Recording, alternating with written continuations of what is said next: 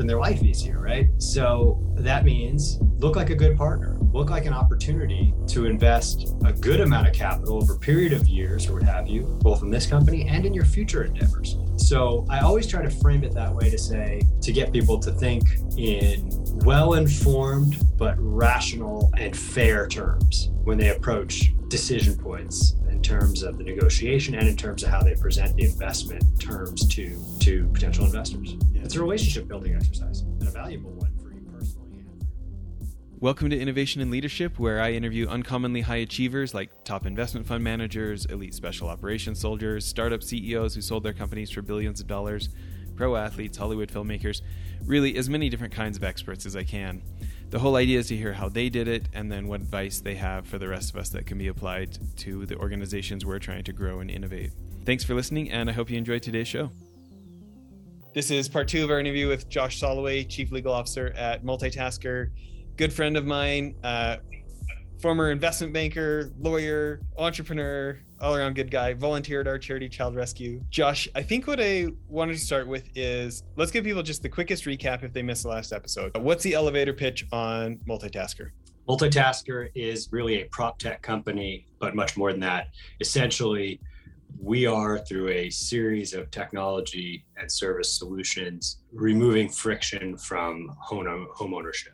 We have a fully immersive virtual reality platform for home remodels and construction that enables people to walk around in a virtual model of their home prior to construction. In other words, they will see and feel it as it will look after construction before they engage all the contractors to start pouring concrete, swinging hammers, and such. So, and then we have a dashboard that streamlines various other elements of home ownership, from maintenance to financing to sort of you name it. But finding contractors, etc. A question I didn't ask in part 1 is, once you guys build the 3D model, does it have to be like the Oculus goggles, or will it work with any brand of VR goggles to walk through, or do they come to your place to do that? How does that work?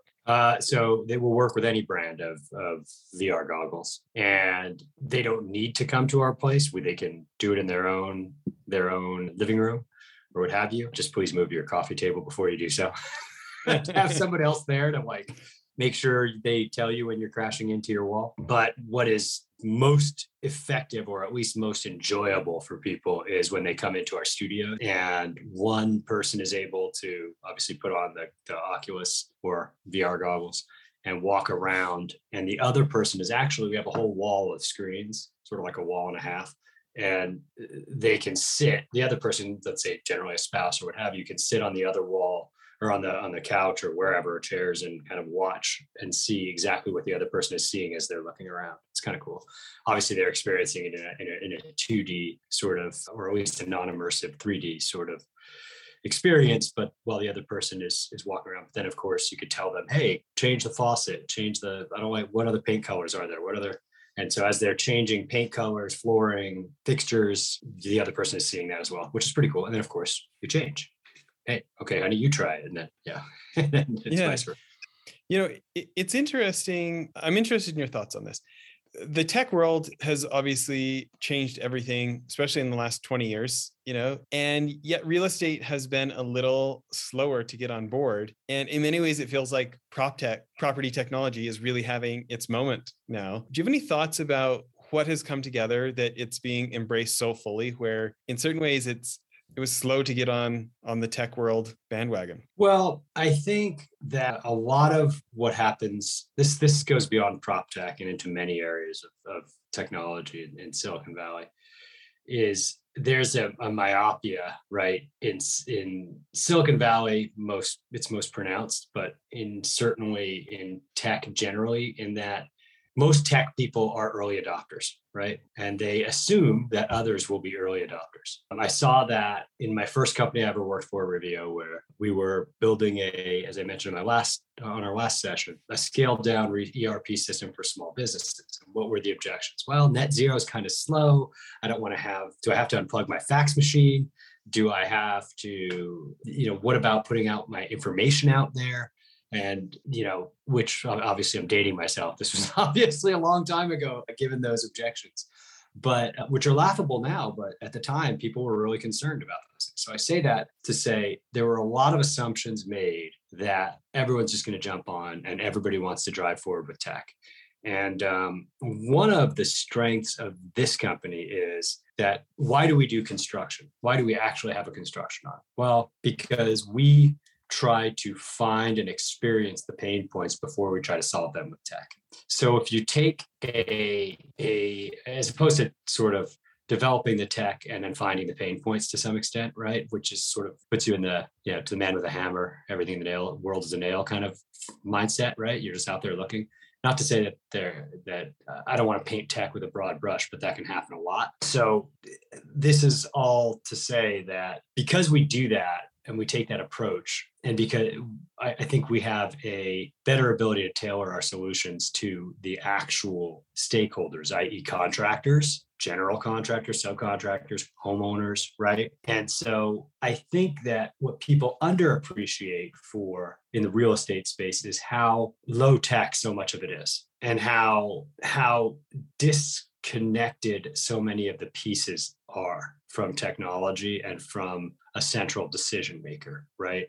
It's just so fragmented. You have contractors, subcontractors, you have title companies, escrow companies, mortgage banks that aren't even, I'm not talking about Bank of America, Citi, et cetera. I'm talking about, Sprout Home Mortgage, Change Mortgage, whatever it is, Endeavor Bank, like smaller, all of these little stakeholders, and they all have they're just not all synced up. And the landscape's so fragmented. The last thing I'll say about it is an example, though we're addressing this too, but so many I can't tell you how many companies have pitched me over the last 5 years on putting all of real estate on blockchain, title on blockchain. And it seems the most obvious thing in the world, right? Why wouldn't you want to have title on blockchain? That makes perfect sense. But the entry point is so difficult because, again, these technologists say, well, it makes sense. Of course it's going to happen. We have the solution. It makes perfect sense. But at the end of the day, it's very difficult to implement because real estate is also inherently local. There's tons of local regulation,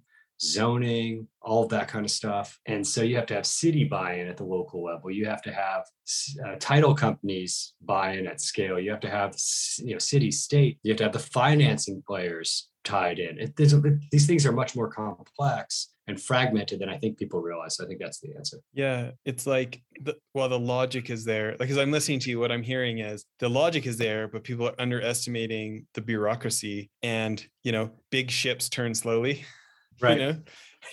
When there's so many people who can veto it, when there's, you need everyone to say yes, and any one break in the chain means it doesn't happen because, the city regulator will sign off, but the state regulator won't, or, it's big ships turn slowly. Armadas with a mix of big ships and small ships turn even slower. And certainly not in unison, right?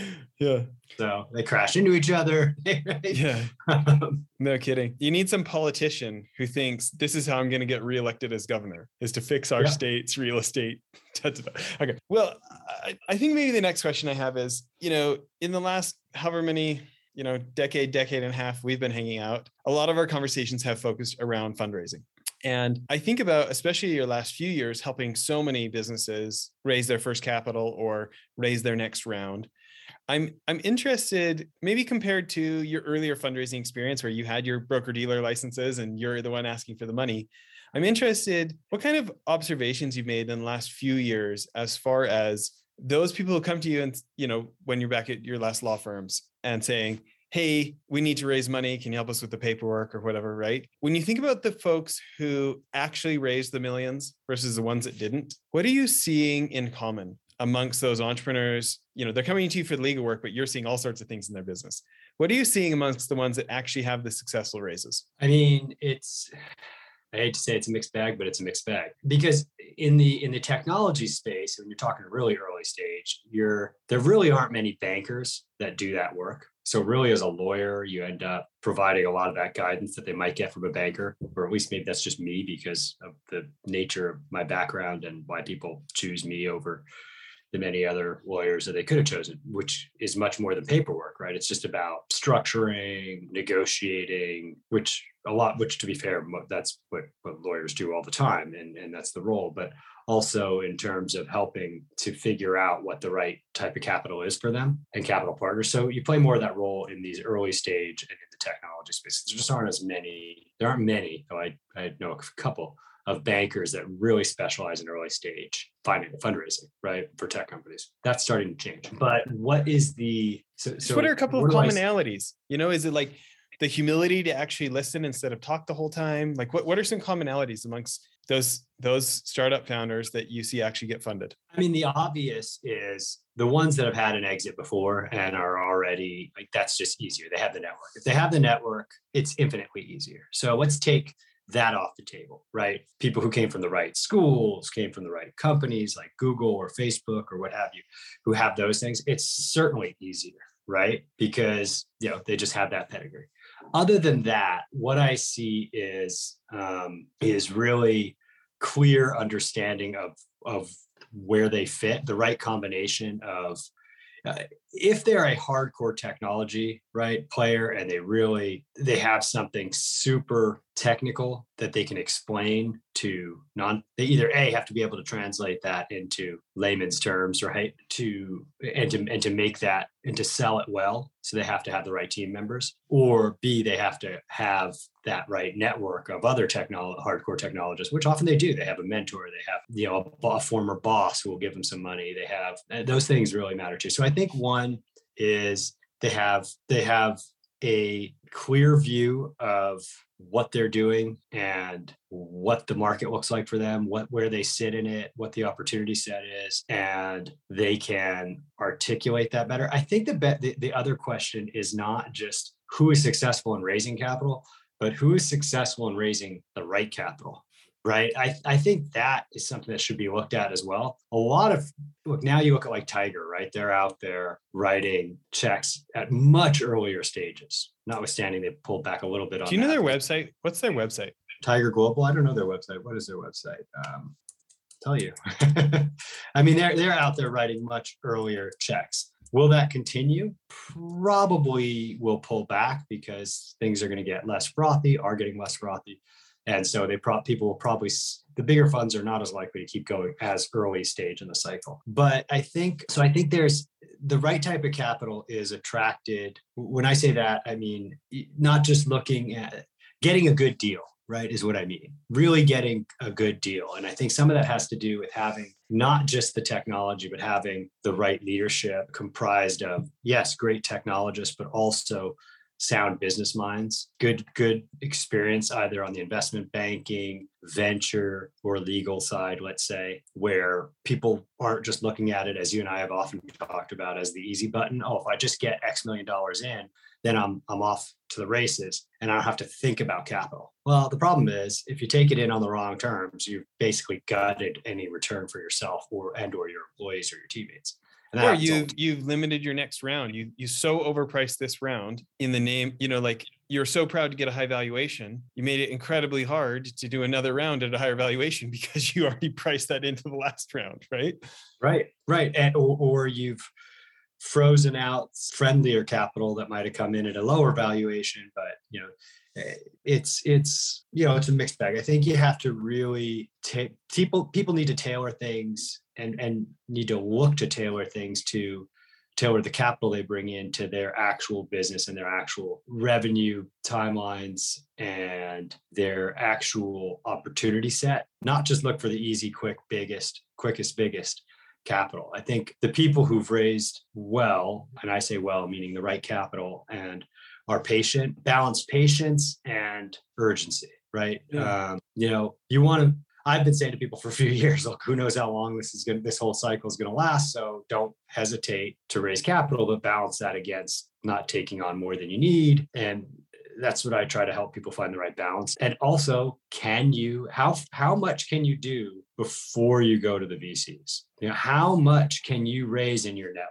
How much can you raise on the most favorable terms possible to kind of before you go off to the VCs, because VCs are expensive money. And the more risk they're taking, the more expensive it is. And that's, by the way, totally fair. If they're coming in early, they're gonna take a bigger risk, and they should probably put in place more stringent controls and a more aggressive valuation in their favor, et cetera. Yeah. You've done the paperwork for organizations that have raised absurd amounts of money. I'm thinking about like even somebody back in your PwC days, some of those became obviously enormous funds. But when you think of actual dollars that you raised, where you got somebody to write the check, have you ever counted up how much you think that is, if you add them all together over the years? Not really. I don't know. I mean, I've done that on the legal side a lot. I just didn't get paid as a banker. Yeah, so that's why I said no. Yeah, I mean, altogether, I mean, at least $100 million, I'm sure. I mean, it's at least. And so, and if you count M&A deals and things like that, it goes way up. Then it's even more. But yeah, it's a lot.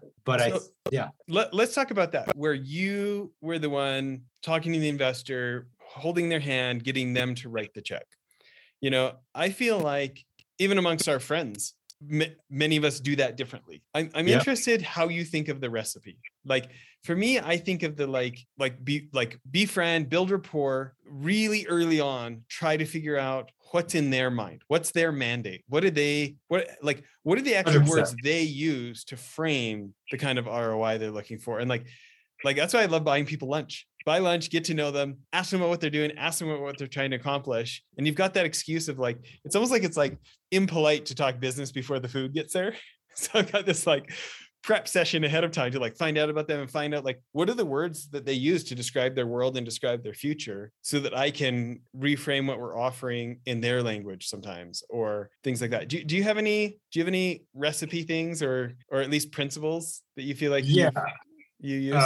I mean, certainly I think the first thing I always try to do is understand what does their actual profile look like, because there's no point in trying to sell someone something that they don't or can't even invest in. Like I tell people all the time that you have to really be aware of where do they invest, what industry, what do they have left in their current fund. They may have already totally exhausted their prop tech allocation, and you're going in selling a prop tech. So I think things like that. I tell you what really I mean. Like people have to understand, if I'm running a fixed income fund, I can't invest in equities. It's not my money. It's someone else's money, and they gave it to me to go invest in what I said I was going to invest in. I think that's lost on a lot of people who aren't in the industry, which is understandable.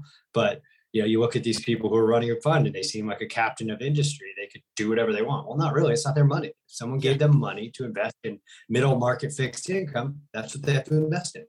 Somebody just, at Greystoke Investments, we're doing our 506c raise. We're looking at short-term rentals and, tiny house adventure cabins and cool places, right?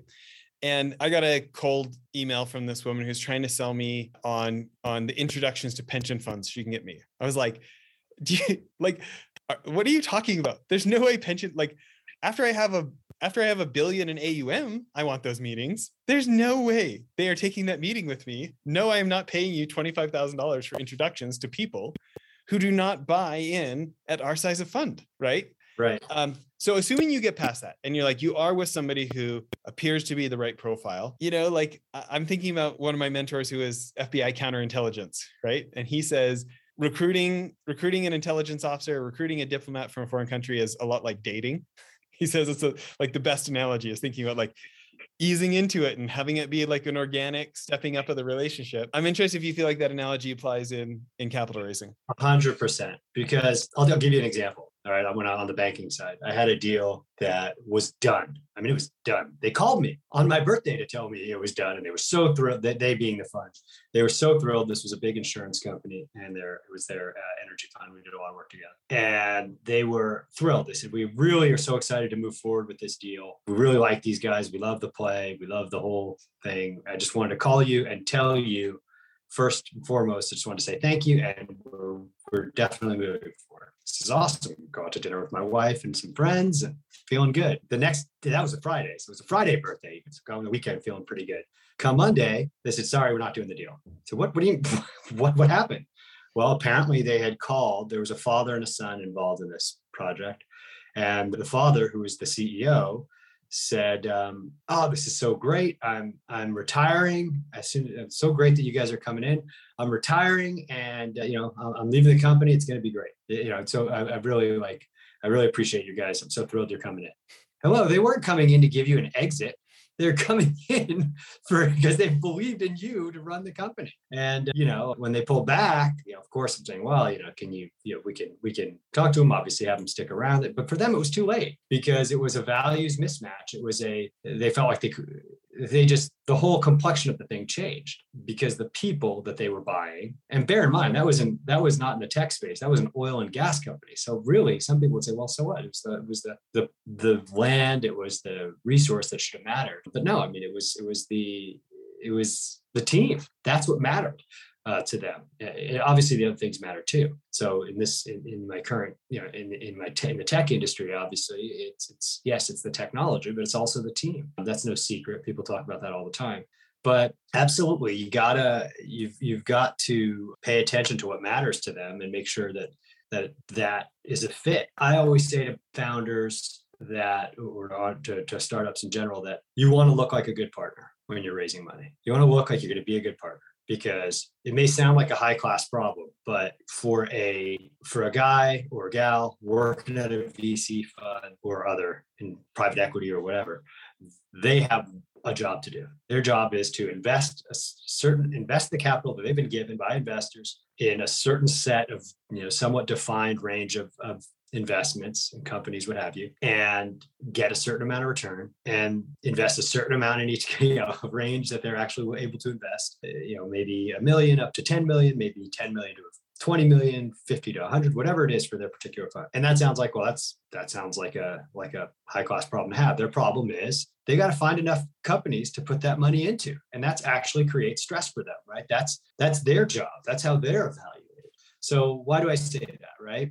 I say that because what do they want to do? What's the best way for them to do that? Well, they want to find good entrepreneurs that they can back over and over and over again. That makes their job and their life easier, right? So that means look like a good partner, look like an opportunity to invest a good amount of capital over a period of years or what have you, both in this company and in your future endeavors. So I always try to frame it that way to get people to think in well-informed, but rational and fair terms when they approach decision points in terms of the negotiation and in terms of how they present the investment terms to potential investors. Yeah. It's a relationship building exercise and a valuable one for you personally and for your company.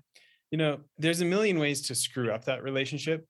When you think about how to make sure it goes well, what you do, mm-hmm. What's one of those principles? Ask, right? Ask some questions. Ask about what is this fund? What is it that sets them apart from others? I'm just laughing because it's the simplest thing. Nobody's going to be shocked by that answer. And as soon as you said it, I started thinking like, how many times have I sat around in conversations where people are just guessing and guessing and guessing, right? And they're like, well, I bet it's like this. I bet this is what matters to them. I bet I'm sure that they're thinking about it this way. It's like, why don't we ask? Is it that we don't want to look dumb?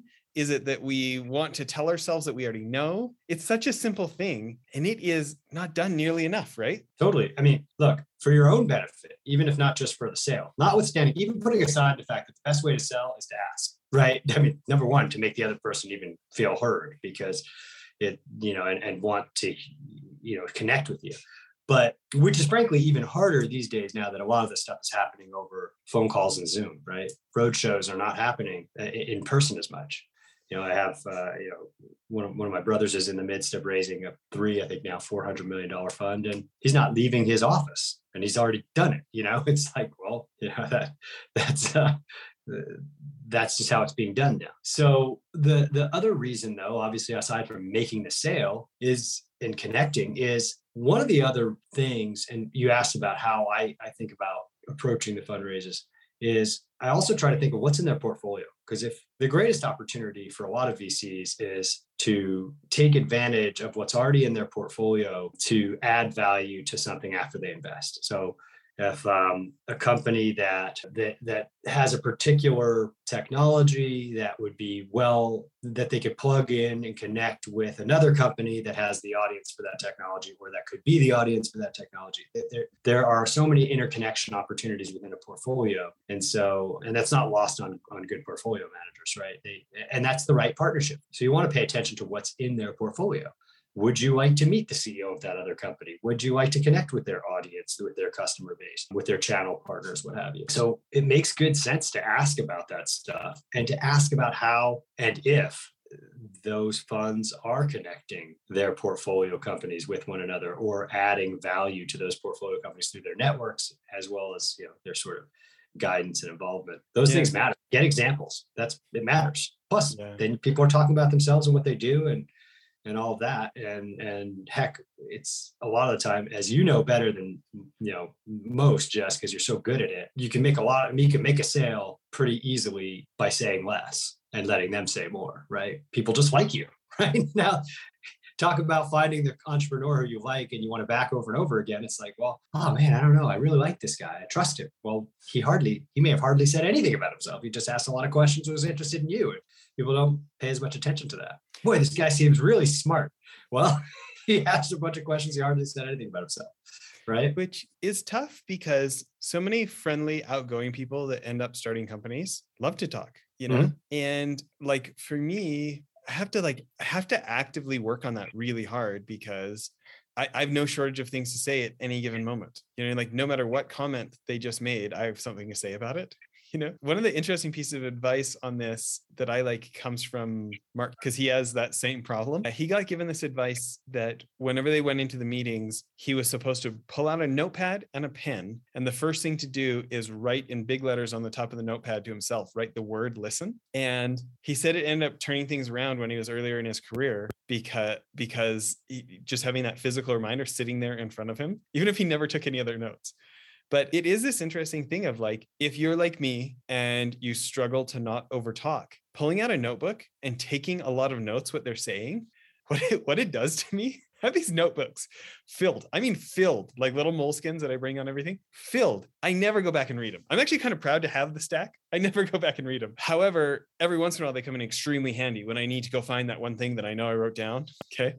But one of the things it does for me is, because I can't write as fast as they talk, when they finish their sentence and go to take a breath, I don't jump in because I'm too busy finishing writing down something.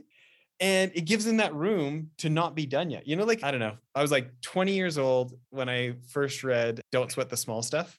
I can't remember who that's by. Such a great book. But he said, hey, if you're an interrupter, what you need to do is let them finish their sentence and take a full breath in and out before you start saying whatever you were going to say. And if in that full breath they haven't started talking, then you're allowed to talk. And otherwise you're interrupting. It's so hard to do. It's so hard. And yet it's such a good chance of helping them feel listened to. Speaking of good books, I know you love Oren Klaff, Pitch Anything, Flip the Script. I was really happy to have him on the show. I'm interested, as we wind down here, do you have another fundraising book that you'd recommend to people? Or a book that would help you with fundraising? Well, I mean, are those your favorites? Never Split the Difference is a great thing to have in mind when you're negotiating. That's for sure.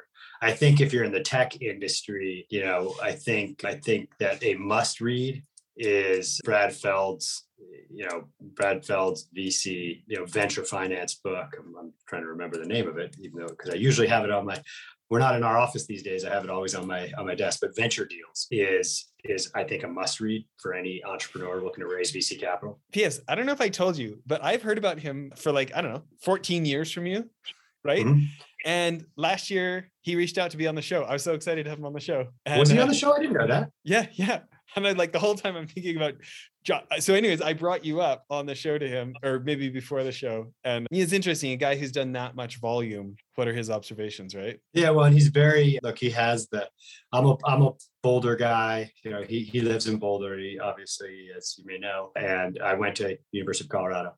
So he really created what he calls the Boulder ethos, which is actually goes back to our conversation in the last episode, right? Which is you go first, you connect, you do the thing for people. You do it, right? You help out. And that is what I think is so magical about that ecosystem that they've created in a relatively small place. Granted, it's an idyllic place where people of means self-select in, but there is something special about that community. And I think it has to do with that, what he terms the Boulder ethos. And I've seen it. I've seen him do it personally right in front of me for people. I'll give you an anecdote in favor of Brad, and I think it says a lot, is that there was I was at an event and someone was talking to him. Someone came up and, obviously a line of people coming to talk to him after he got off at the stage of the panel. And a young engineer came in and said, "Hey, look, I've been living here in Boulder for however many years, 5 years, and I've got a wife and a kid, but I cannot find another job. I just can't seem to connect with the right people. I don't know what I'm doing wrong, but I can't seem to find that right opportunity. I'm a full stack engineer, blah, blah, blah." He says, "Well, here's my email. Why don't you send me some bullets on what you're looking for, what you've done, just attach your resume. It's easy for me to just send it around to a few hundred CEOs in our network. That's easy for me to do, no problem." And, because the guy said, "I want to stay here. I want to be part of this community. I like being here." And he did that. And I think that says a lot. And I know some other people at Foundry who have a similar mindset are always willing to help. And it's not as transactional. And I know we're out of time here, but to me, it goes back to what I was saying, I feel like is one of your superpowers, which is generosity. Generosity is a magnet.